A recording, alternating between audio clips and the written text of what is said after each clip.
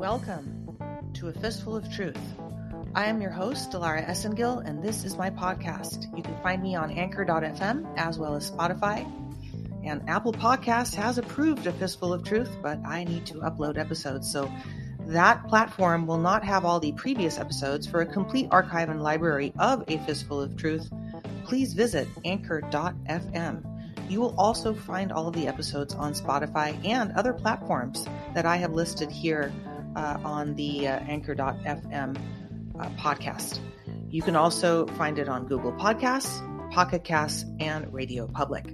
You can also find me on my blog at delaraessengill.blog, where there is a plethora of topics, including things like Cannibalgate, Pedogate, Baphomet genetic manipulation, and he's still your president. All sorts of things about the walking, shedding jabbers, and please do your vaccine homework is the title of another article that you should read and pass along to others, if at this point they haven't taken the death jab yet. So, in the meantime, if you are a supporter of A Fistful of Truth, I want to extend my extreme gratitude to you, as indeed this program is 100% listener supported. Without your support, A Fistful of Truth cannot be made possible. Every day I do this free, and the information there is no charge for, including the blog. If someone's charging you for information, they are not telling you the complete truth and nothing but. And that's why I urge you to walk with A Fistful of Truth. And if you can, become a monthly supporter. The minimum support is 99 cents a month. For only $1 a month, or $5 or $10 a month, you too can support A Fistful of Truth and make this listener-supported broadcast possible. Also, there is a way to donate through PayPal and Venmo. Those links are all located here in the podcast description. Today is the 25th of January, 2022, and I am losing my voice a little bit because I've been on interviews all day with some amazing people, including one of our most favorites, George Pittman, who's back and giving us home survival tips in a series called Surviving the Storm. Surviving the Storm. So this is part 3. Last week we had some internet and digital interruptions to our podcast, but this week I believe it is much clearer as the weather has cleared up on George's end, and hopefully the censorship and technical difficulties have, those people that are doing that are just taking a little lunch break when I happen to be recording today. So you'll be hearing the third part here of home survival. And at the end, I will explain to you guys where you can locate the PDF that George has so gracefully prepared for you, myself, and I'm taking notes, trust me, while he's speaking, because there's a lot of stuff that I don't know and that I'm learning from George. So welcome back, George Pittman, to part 3 and our final episode of Home Survival.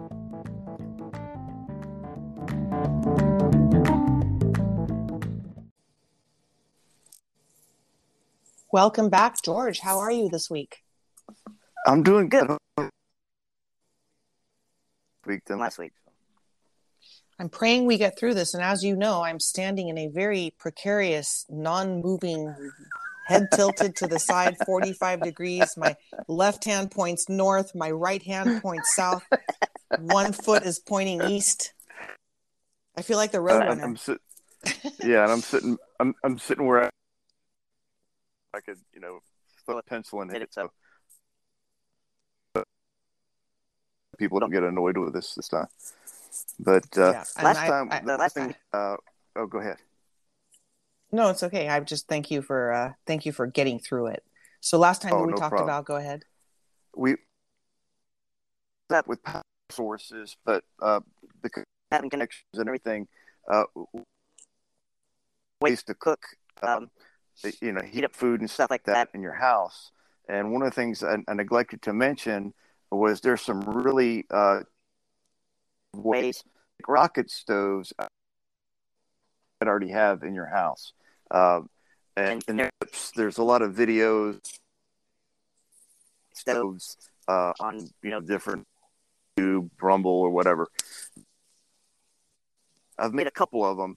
You can make them that the kind that you can burn, like if you've got to fallen, tree limbs and stuff like that. You can break little branches up of a can heat of that. But the purpose there, the point, or basically, rocket stove is it's basically some type of can that is getting air in through the bottom and allowing it to come up. So if you're burning wood, it's getting more oxygen than if you just poured sticks in a can and lit it. So it's going to get more oxygen, therefore it's going to heat your food faster. So just to try to give people a visual, say, for instance, you've got a large tin can. It might size the beans, a metal coffee can, the can opener, not the type that you open the top with, but the kind that makes like the triangle in the thing. Yes. And you can puncture holes around so air gets in at the bottom. And then when you put your sticks and stuff in, you can put a smaller can inside. It doesn't get quite, it's going to be hot touch, but it keeps it from getting really, just make sure that's sitting on something that's not going to fire, like, concrete is put it on. And then pot on top, or you can, so, you know what I'm saying? So the flames can come out a little bit around the edge. But the other one is it's stove that uses fuel, and they recommend like denatured alcohol or a product called Heat, HEET, and I think you use it for like engine stuff or whatever. But autos, stores, but basically it's just a and the one that I saw, and I made some. You just got to be really careful because working with soda cans, and you can cut them with just regular scissors because they're so thin, but the edges are really sharp. So you want to make sure you don't cut yourself. But basically what you're doing is you're taking a soda can, you clean it out. It's empty, obviously. And you can kind of cut it in half, or you can measure however you want to. And you turn it upside down, so you've got the bottom, and you can poke holes around that top edge, that lip that sticks up on the bottom of a soda can with like an ice pick or something, just poke holes in it all the way around. And ideally you want them like the same distance apart. And then you also poke a hole in the very center. And there's different kind of ways to do it, but this way is that you take 2 soda cans, so you're basically crimping one so it's inside the other, and then you can use fire-resistant epoxy or whatever, some type of glue that's not going to melt when you glue it together. But before you glue it together, you put fiberglass cloth inside of it, and that keeps the alcohol swishing around. And it acts like kind of like a wick, so it burns longer. And then the little hole you put in the top, you can pour your fuel in. You've got it all put together. And then you light it. They call it a penny stove. And then you just take an old copper penny, not the newer ones, but the older ones. And I forget what year they stopped making them completely out of copper. And once you light it and it's going, you drop a penny over that hole in the middle, and then it causes the holes you poked in it, and that little booger gets hot and burns a while. And obviously you want your pot that you're cooking on elevated above that a little bit, so you can make something. Even if you want to use coat hangers, get some pliers and bend them and make something to put your pot on just above it. It's kind of like sterno, but it'll burn longer, and it's cheap, it's easy to make. We need a YouTube channel with you doing all this stuff like you have been describing, because man, maybe you could send us one of the videos that you know what I'll do? I'll look for a video and see if it passes muster by you, so I'm not sharing some crappy crap. Just if you just do a search for rocket stoves on YouTube, and you'll see penny stoves. There's various kinds, like the kind that burn wood and the kind that burn some type of fuel. But it's just when you watch it, it's self-explanatory. It's pretty easy to follow. It's not hard to make. You don't have to be super handy or mechanical or whatever.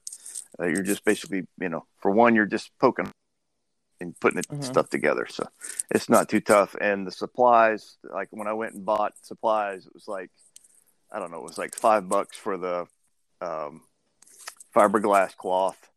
And, I already had the cans and everything else I needed.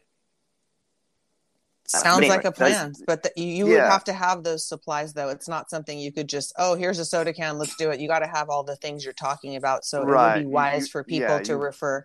Right. Yeah. You would want to buy, if like you wanted the fuel, you would have to buy the denatured alcohol, or would burn, like really high percentage, maybe isopropyl alcohol.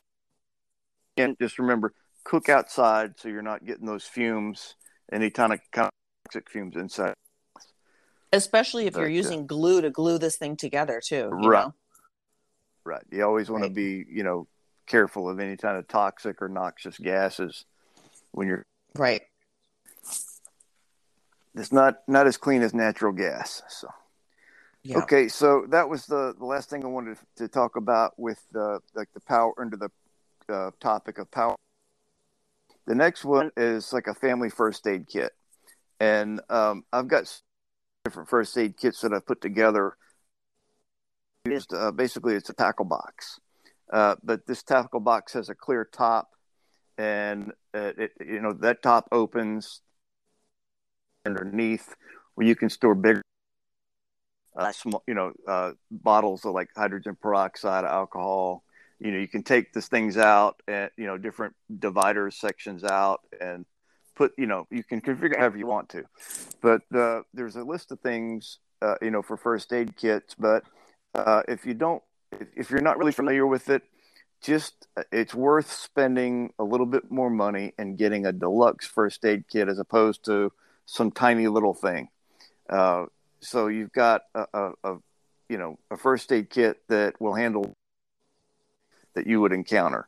And if you're thinking about, survival, it's like, let's say there's a big storm and maybe a tree branch comes through the window or the roof of your house or something like that. And there's debris, or there's a lot of sand or dust being blown around and getting your eyes, something that, maybe you could get cut. So one of the things that I highly recommend is it's a product called Quick Clot, and it's clotting the blood. And this is they have different types. Some of them are like a gauze form, and you put the gauze on top of the cut, and it just stops the bleeding fast. And especially if somebody's free bleed, stuff like that is even more important. But it's just nice to have something if you don't want to stitch yourself up. I mean, I've done it, but it's not a lot of fun. But the Quick Clot, will stop the bleeding a lot faster than just a normal press or bandage or something like that. It just congeals the blood, and so maybe additional things that you would want to put in your first aid kit. It just depends on how competent you are with first aid. I mean, obviously, if you've had training, you could, but build the first aid kit based on your skill level.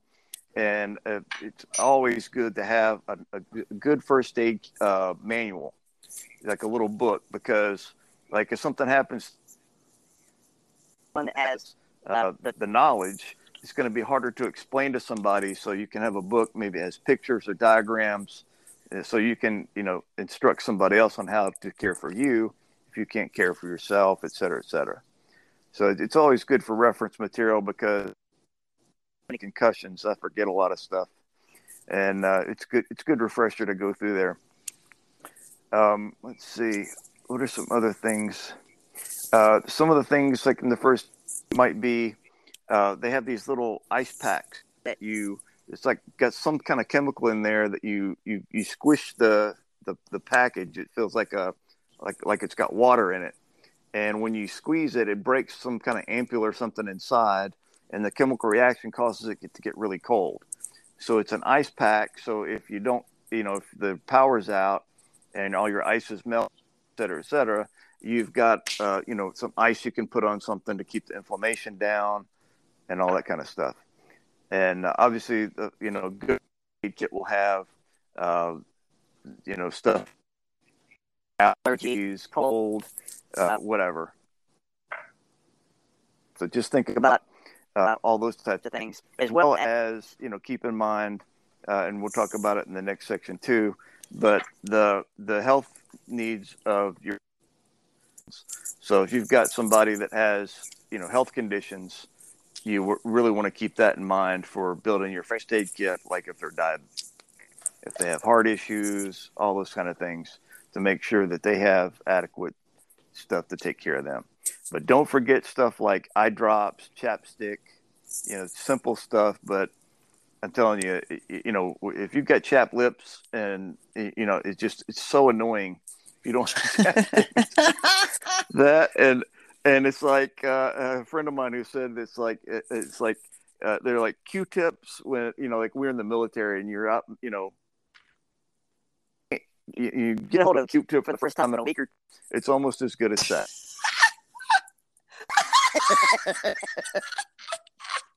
So, in your first aid kit, because you never know, and it's like a kit like that. If it's in a tackle box, you transport it easily to your vehicle, and you've got everything in one spot. Have a smaller thing. If you've got a smaller vehicle, you can put. So think through and read through some of that stuff like burn gel, tweezers if you get spoiled. And some people, there's different lines of thought on a snake bite kit, but I have used a snake bite a number of occasions, not for snake bites, but for wasp stings. When I was living there, they have like nasty wasps. They've got like hybrid wasps. It's like a red wasp and like a yellow jacket. Like we call it the guinea wasp. No, thank you. I got stung. I got stung on the shin by one of these long. Oh, I thought I had been shot. Oh my God! It put me on the ground. I literally thought I had been shot in the leg. And I used this. I cut the top. There was a stinger sticking out of it. Bite kit and pulled the venom out, and I was fine. There was I didn't put anything else on it. No, tobacco, sucking out the poison. Uses for it, other than just, if I got bit by a snake, hey, what do you got to lose? I would rather try to suck as I could. At any rate, think about. And gross. But just the wasp. I'm totally okay with the snake. I'm just not okay with the wasp. Oh man, I don't even want to see one of those over here, man. That's just too much for me today. Got the murder hornets, that Hillary Clinton. I saw one of those, dude. I swear to God, I saw one of those. They came at my window. Those things, they're not native. I don't even think those things are from Earth. I don't know who made those things. Oh God! Genetic experiment of some sort, man. My guess would be Fauci. The Fauci, yeah, the probably Fauci hornet. That little rat. Oh my God, the Fauci hornet. Ooh, that's a new meme. The Fauci hornet coming soon to you. Yeah, but it would be small and insignificant like Fauci. So,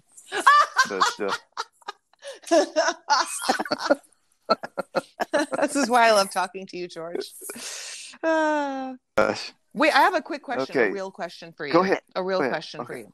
Some people might be listening to this going, I already have all these things in my house. Not all, but why do I need to have a first? I'm not saying this, but why do I need to have a first aid kit if this is home survival and I have these things in my house, besides the fact that I might have to pick it up and go? What would be your answer to that? Well, if you've got, it depends on how big your house is. You've got all those supplies in your bathroom. I mean, that's your medicine cabinet might be your first aid kit. And that if for you, that's Okay. if that's what you want. But if you've got a family or got a larger house and you've got stuff spread out all over the place, it's nice to have everything consolidated in one spot. So, like for instance, if you've got children and you're hurt and you say, "Look, go get the medicine or go get the first aid kit," because they may not know the difference between alcohol and hydrogen peroxide in terms of being able to read the labels. If they're that young, but they can go get whatever color box sitting on the, and you've got it in, and then bring it to you. You see what I'm saying? So you've got everything in one spot. But that's just, it's kind of like if you like being organized, it helps. If you don't like being organized, hey, different strokes. So do whatever works for you. Thank you for answering that. But if you have to go mobile, so you just pick it up and go. Of course.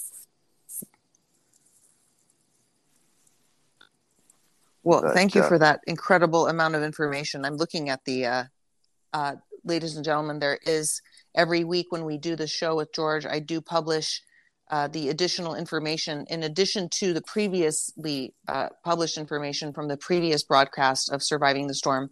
So this section we're going over is a family first aid kit. This is just for the audience. I know it's pretty obvious, but just in case you guys want to reference it, we are done with power sources. That was last week.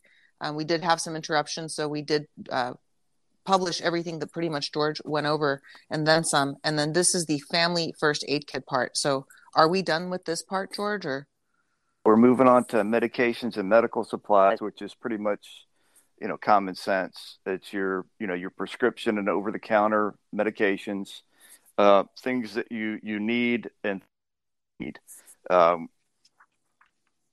mean, for me, with all the issues I've got other stuff on hand for pain, stomach issues, cold and flu, allergies, whatever. In addition to the prescriptions, this is where it comes in. But you want to include in this, like if you got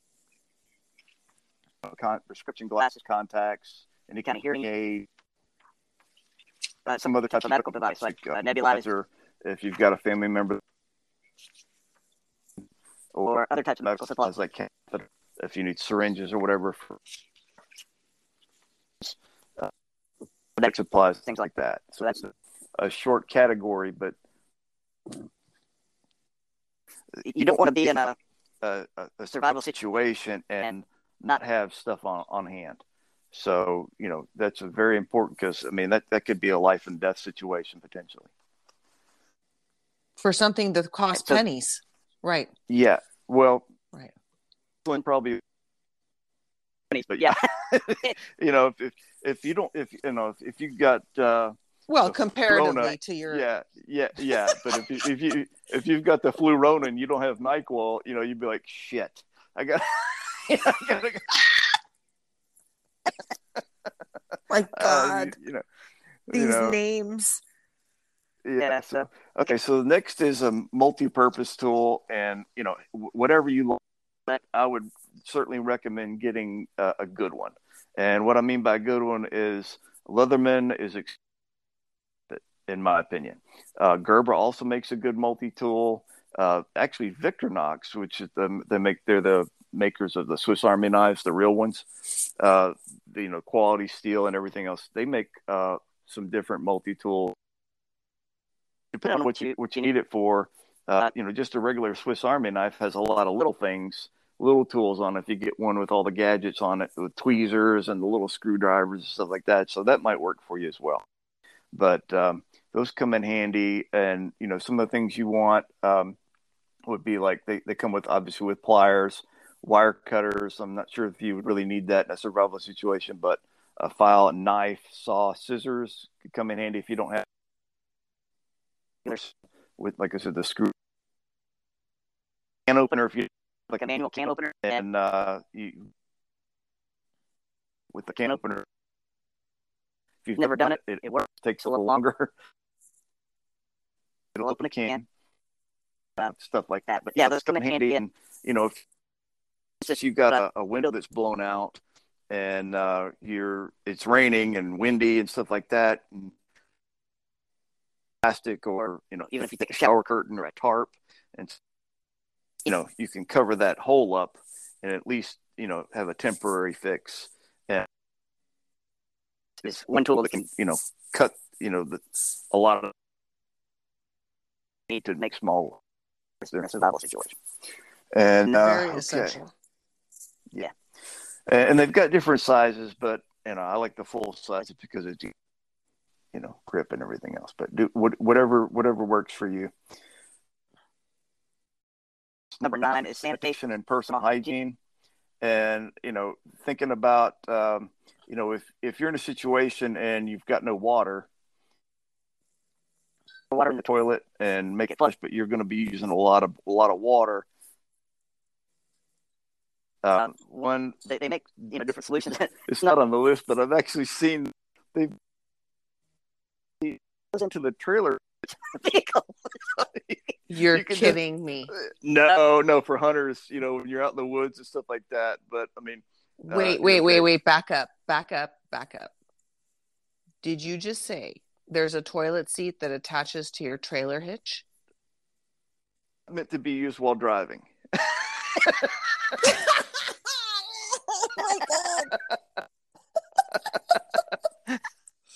Oh my god.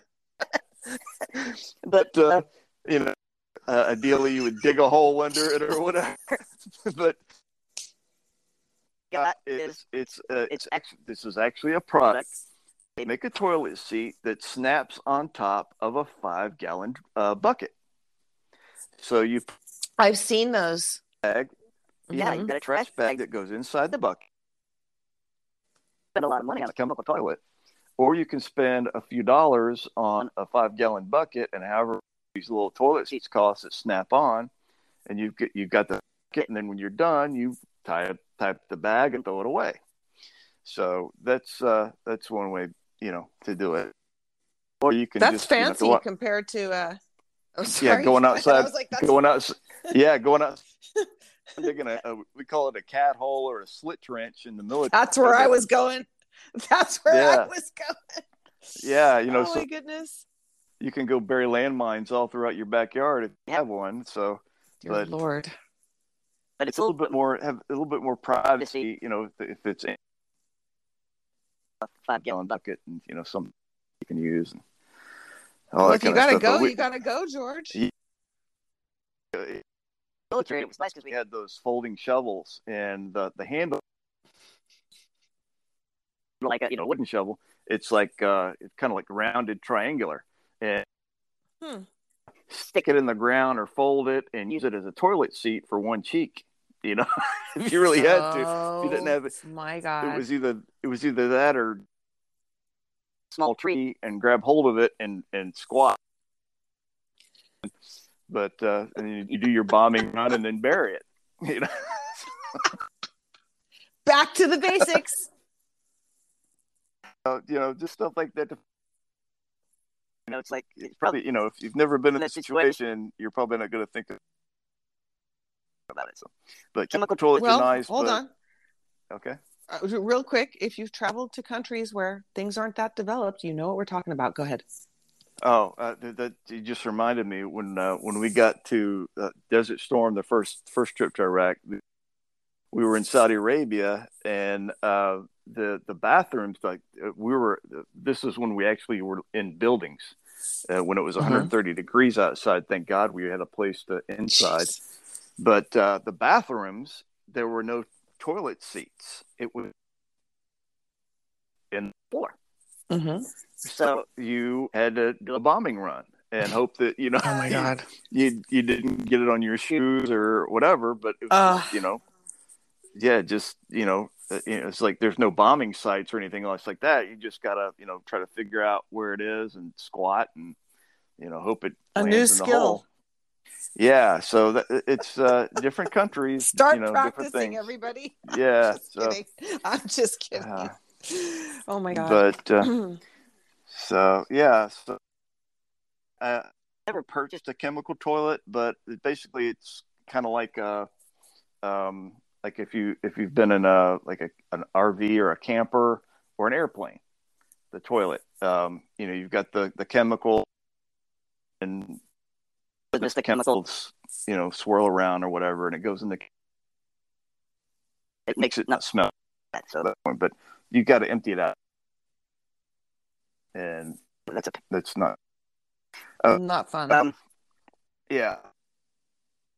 So then you got to look at, okay, well, hopefully by now since from the early, you've got enough toilet paper to last you. And don't hoard, people. Don't hoard. Yeah, don't hoard. But if you're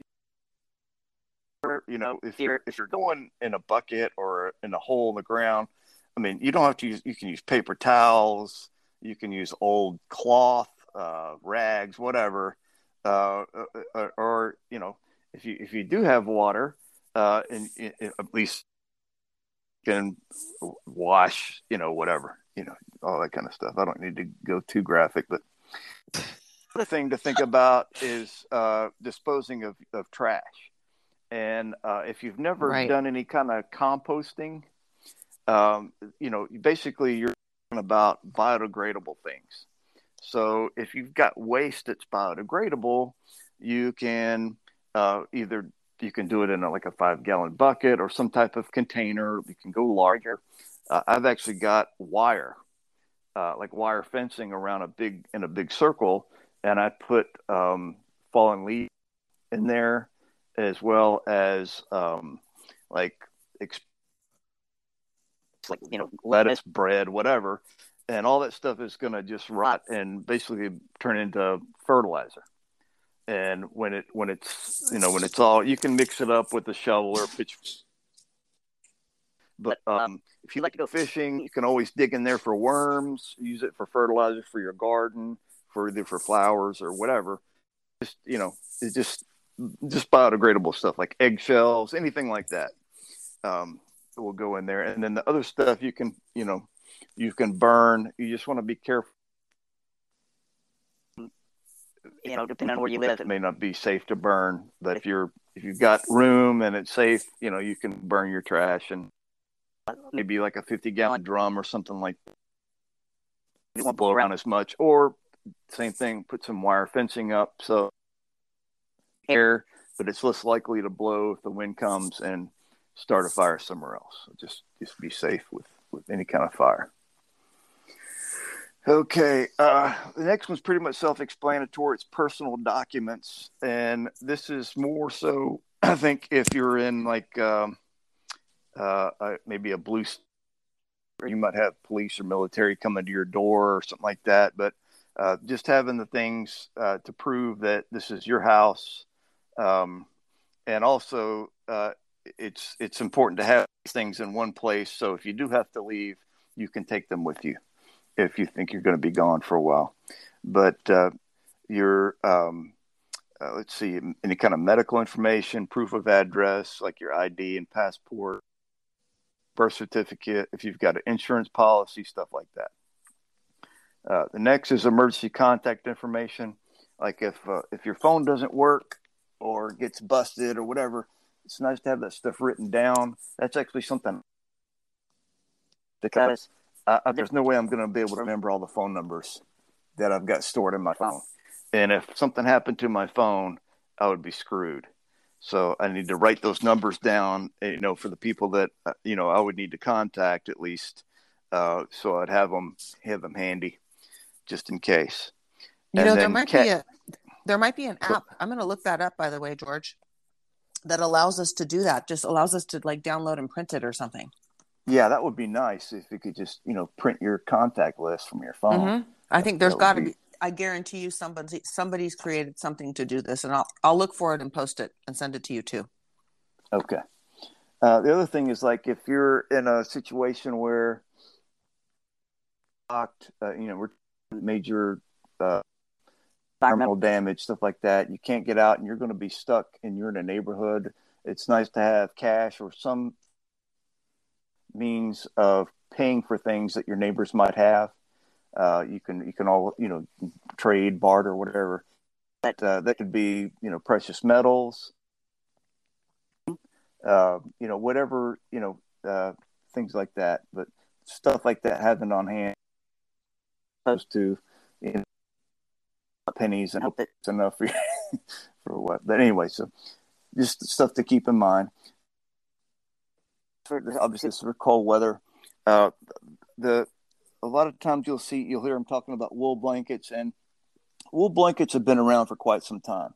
But the reason they're popular is because they work when they're wet, and there might be a little you don't want to lay directly on one, but they're gonna work even if it's wet or damp, and it's nice to have. And they're not really expensive. They're just a little heavy, but you can use regular blankets, comforters, or sleeping bags, stuff like that. Now, if you've seen the really thin emergency blankets that look like aluminum foil, I believe that's Mylar, and it just retains the heat. But I would recommend those for like your vehicle or like a backpack, like a go bag, because in your house, I mean, if you've got the room, get a good blanket or good sleeping bag and stuff like that. But if you're going to buy a sleeping bag,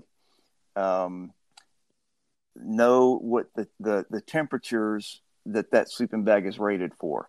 And you need a sub-zero sleeping bag if you're in your house, but not all fart sacks are created equal. Well, that's what we call them in the military. So I saw that and I was laughing.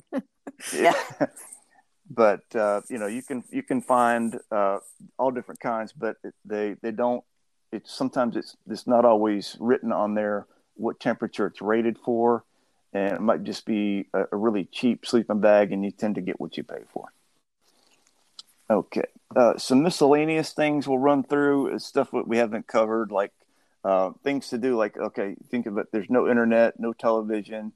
If you've got a family, it might be nice to have playing cards, board games, books, stuff like that to read, duct tapes, tools, any. You might need to repair things. We talked about liquid bleach. One thing that I've got is I just haven't even opened it yet is instant coffee, because if you're used to, you got a fancy one, and there's no electricity, I would be in a foul mood without my coffee in the morning. So your head would hurt too. Yes, most definitely. Okay, so just anything else you think of that you might need. And last but not firearms. And I don't know if we have time to get through here, but it depends obviously where you live, and if you're not owning a firearm, I'm not trying to tell you, if you're not comfortable, but and or hunting. If you're in an area where you can hunt and you can't get to the grocery store and you run out of food, you can always go shoot a rabbit or a squirrel or something like that. Go fishing, whatever. But so we're thinking about, like, okay, what type of, if you didn't have, would we recommend that you look at?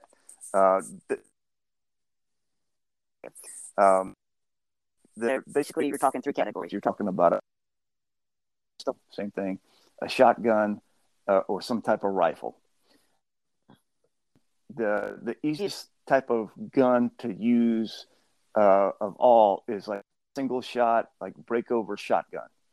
So you put this little switch in the back, and it breaks open, and you put one shell in, you close it, and boom, you pull the trigger. It's a hammer fire. It's just really basic. It's simple to use, but you've only got the one shot. For if you don't want to carry around something big and bulky, gun is nice. So you may lean towards, okay, well, because it's something I can carry around. They're most of them are for short ranges. And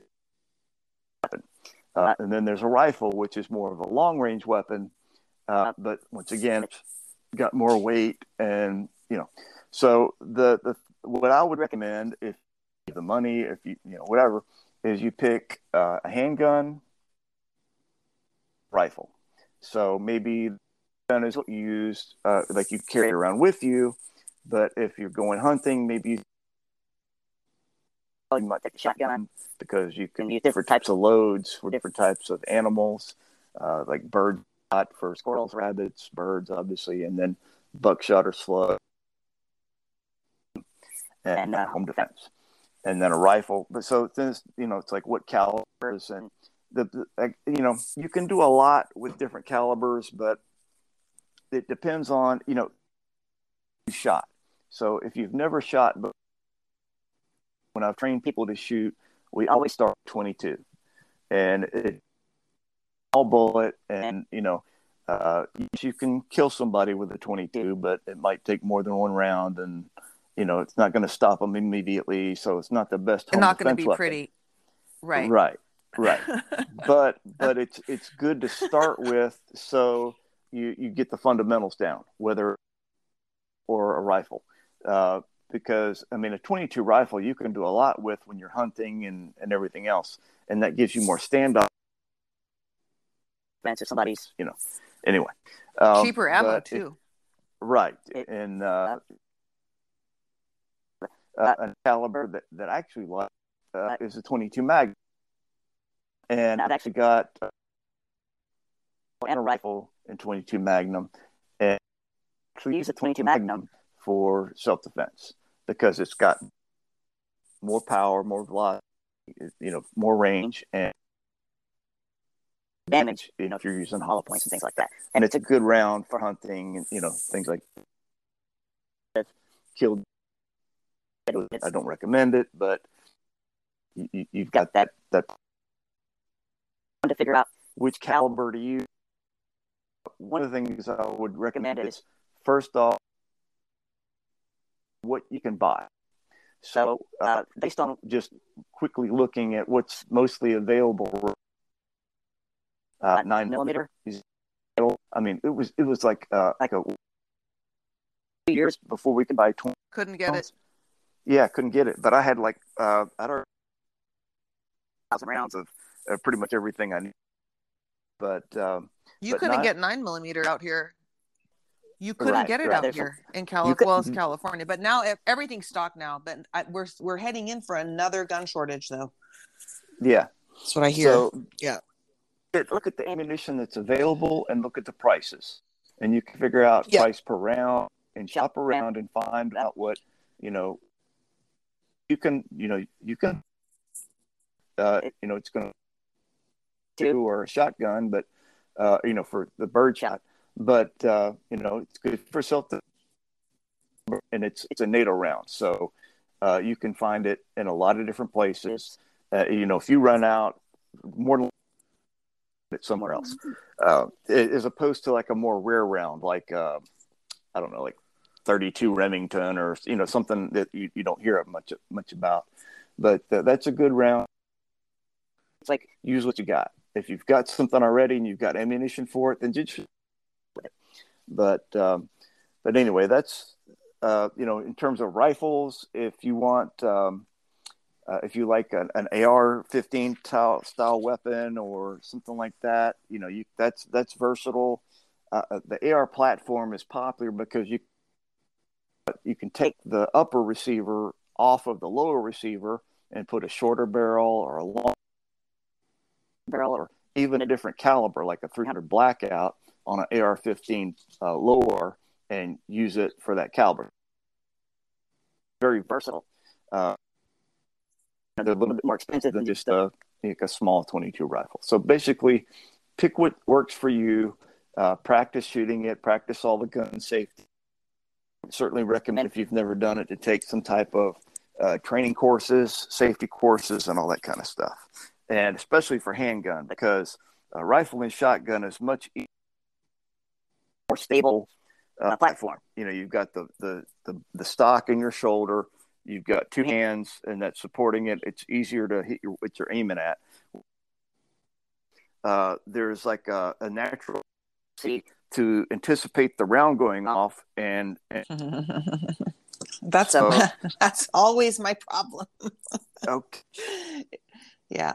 this is what this is by a guy that one of my mentors in special forces taught me how to shoot this trick. My accuracy was like I could shoot the bullseye out of a target at 10 yards with one magazine. Wow. Talking a very tight group. Okay, so what you would need is a revolver. Okay, whatever caliber you've got, you use a revolver. It's kind of like playing. You're not your head. You're pointing the gun at the target, and they make that basically what you partner on you, and they put the revolver. Maybe they put 3 or 2 or 1 round in the revolver in the chamber and close it, and they hand it to you. So they hand it to you over your shoulder. So you take it, you point it at the target, and you cock it, and you pull the trigger, and you tell you, okay, keep it. You know, you get the sight picture you want, you aim it exactly where you want, and you squeeze the trigger. What you'll see is what the person watching will help you too.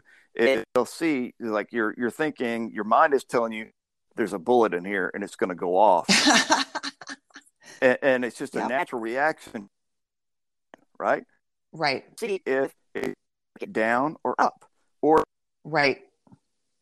So what you learn with doing this drill is yourself to trick your brain into believing that the gun is empty and you're just it. So when the gun actually fires, you've got the sights lined up and there's recoil, but only the recoil is moving, anticipating the shot, and that will see exponentially. It's like I have done this. Everybody that I've taught this technique to has been able to hit. You know, as long as the pistol's accurate, they've been able to hit either the bullseye or really close to the bullseye for the first time. You know, I did this with my dad before he passed away, and it was a 357 Magnum, and he was cussing. He's like, I can't hit the broadside of an effing barn with this thing, and so I did that with him, and he started hitting. He looked at me, and he was like, "Holy shit, this works!" So you know, that's so true. No, that's how I was taught. I have an instructor who will be hopefully joining us. I mentioned a little bit about him to you before we got on this call when we were checking the phone lines. And that's how I resolved my flinches. I mean, he's an amazing instructor, but it's exactly what you're talking about, except he, not using a revolver, you're using my weapon my preferential weapon is a Glock. And, he would just basically take the dummy rounds and load my magazine for me. So I don't know. And I can't anticipate what number bullet that is. Right. So it's the same exact thing.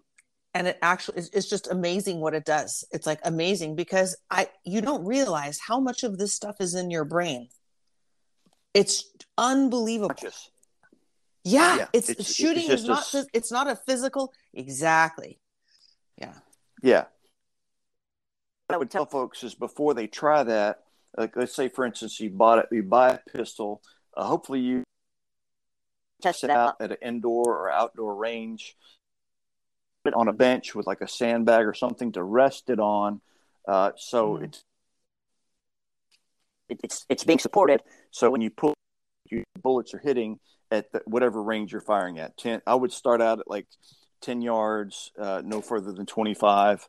But and then work so where the bullet's hitting based on your sight picture, because sometimes sights at the very bottom of the circle of the bullseye, the bullet's going to hit in the center of the bullseye, or you have to aim the top of the it's just like where your sight picture, where's the bullet going to hit? Correct. Okay, this is where I need to put the sights.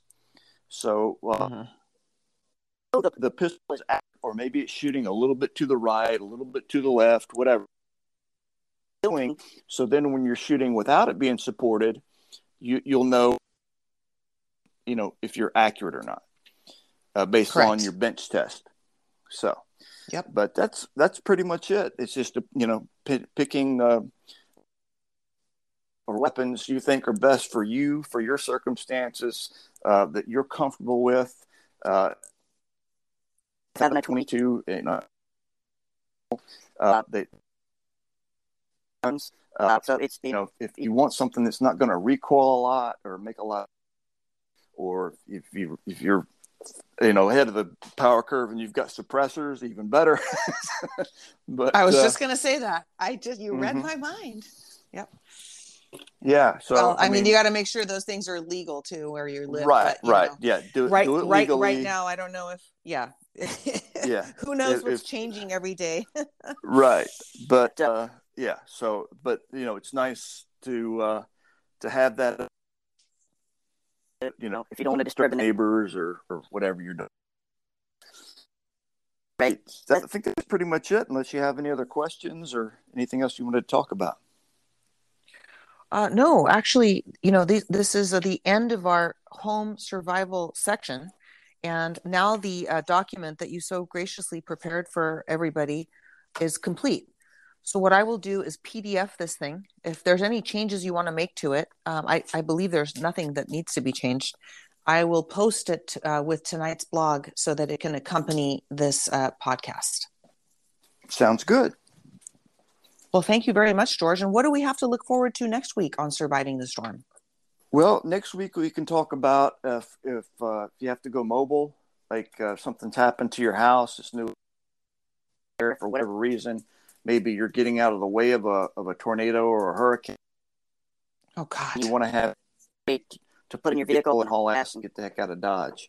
Or maybe you're just on a trip and, thinking about, okay, if you're on a normal trip, maybe you wouldn't pack these types of things. But if we talk about it, maybe it's good. For me, I consider it like insurance. If you have insurance, then it's less likely that something's going to happen. Mm-hmm. That's just. But if you're unprepared, that's a storm. It's waiting for you. Yes, right. It's looking for you. Murphy's Law is waiting for you to not be prepared, just so he can bite you in the ass. Yes, it is. But that's why we have you, George, to help us. So thank you so much for all of your wisdom, and the experience that you bring is just invaluable. And the audience has been writing me, different people from different places, from the Telegram group to the blog, and they're really enjoying the show. And a lot of people have actually went out and started preparing their kits. So thanks to you, I believe that when and if and someday there's going to be an emergency for all of us, that people will be more prepared. So thank you for all that you're doing for us. No problem. And hopefully by being prepared, you prevent it from happening. So that's even better. Yeah, right? That you never have to use it. That's what they say is, your gun should only be used at the range. And that's what we all pray for. Right. Pray for peace, but prepare for war. That's the thing. So. Correct. That's the attitude to have. All right. Well, if we want to take a break next week too on the actual show and talk about something else before you start that's fine. Or we can go right into that. Depends on what the world is doing. But we can look forward to mobile survival next week. Correct? All right. And then after that, we can talk like if you have to get out of the vehicle. Oh God, that's a whole separate. It's a whole separate category. If you're battling the Yeti for your food. Yeah. Hey, the Yeti is real. I come from Santa Cruz. We have lots of we have a Yeti lodge. We have Yeti, all sorts of Yeti stuff. Yeah. Coolers and everything. Oh yeah.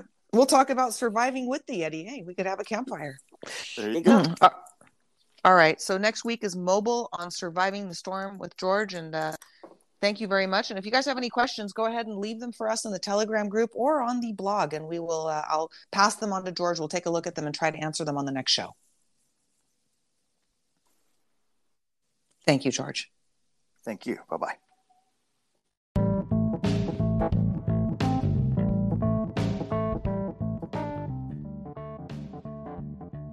Thank you, George. That information is truly, literally life-saving. You don't want to be caught off guard and you don't want us to tell you we told you so. Not that we would do that, but here you have an entire 3-part series, articles that relate to each podcast, and an extended and very thorough, very well written, and very well thought out, of course, by the George Pittman, PDF of a home survival checklist, recommendations, and tips on how to survive the storm.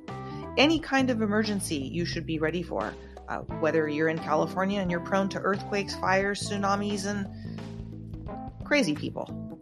Whether you're, in the central part of our country that gets hit by tornadoes quite often. I lost somebody in a tornado, and I know what it takes to be through tornadoes, and I've been through tornadoes. I've been through tsunamis. I've been through fires. I've been through a lot of hazardous things. But every single time, the most important part of my survival was what I had with me, whether it was battery packs, whether it was matches, whether it was rain gear, or whether it was simply flares or flashlights. Basic needs, folks. This list is so comprehensive. I believe it should be in everybody's go closet or wherever it is that you keep your emergency supplies. So get on it. Don't wait. It takes time, effort, and thought, including your own personal additions or subtractions from the list that George has provided, because we're all different and we all have different needs. So make sure that you're paying attention to your needs and those of your family members, and incorporate what you need into George's list, and also do your own research. But this is a great guideline. In fact, I'm printing it and using it as part of my home survival kit. So thank you, George Pittman. Our thanks to you. You keep serving humanity and God. And we thank you as your brothers and sisters in Christ and Almighty Father God. Just an amazing human being. You would drop anything to help anybody, and here you are, still serving your country and still serving your fellow human beings. So we thank you so much for all of your tips, and we look forward to next week when George returns on Surviving the Storm with mobile first aid kits and mobile survival tips, because this part of the episode will focus on what if you're on the road? What if you're not at home? What if you don't have all that stuff with you? Because most people don't drive around with all of their, 3 to 4 year extended food supply. I think that would be practically impossible. But I'm sure there's one person who's figured it out, and that's probably George. Anyway, thank you for tuning in to Surviving the Storm. Tomorrow will be Wednesday. And generally, I've been trying to figure out the programming for Wednesdays and Fridays. I do have a special guest coming up on this Friday. However, that might be delayed as well, because there are interruptions and there's all sorts of things going on for people. So we may or may not be having Hiro Imoto on the show this Friday, but you can look forward to that happening most likely by next Friday. But I did want to mention tomorrow evening we're going to try to have a fistful of laughs. And I will be announcing the guest tomorrow night, so do tune in if there is a podcast. And hopefully there will be, as I am launching off a bunch of different things at the same time. So be patient with me, and I thank you for that, because I do blog daily. I do try to blog daily. I have to manage an entire social media outreach, including, the wonderful help I have on Telegram. Thanks, guys, again, for the group and the channel. And I'm doing this podcast, coordinating guests, and I have a whole bunch of other things in my life that I have to deal with, like dealing with the permanently filed, thank God, bankruptcy, talking to people that are still trying to collect, which they can't. And I'm also looking for work at the same time, because I'm not going to give up on that until God makes this podcast more fruitful and happen. If that is my path, I will follow whatever he decides for me. So I'm still trying to get to 100 members a month. There's only 37 of you who are members of the podcast subscription. So thank you to all of you who are donating. Some of you are doing it once or twice. I'd love to get a few more people. Like I said, it only costs like $1, $5, or $10. So if you are able to do that, thank you so much. God bless you all. And where we go one, we go all.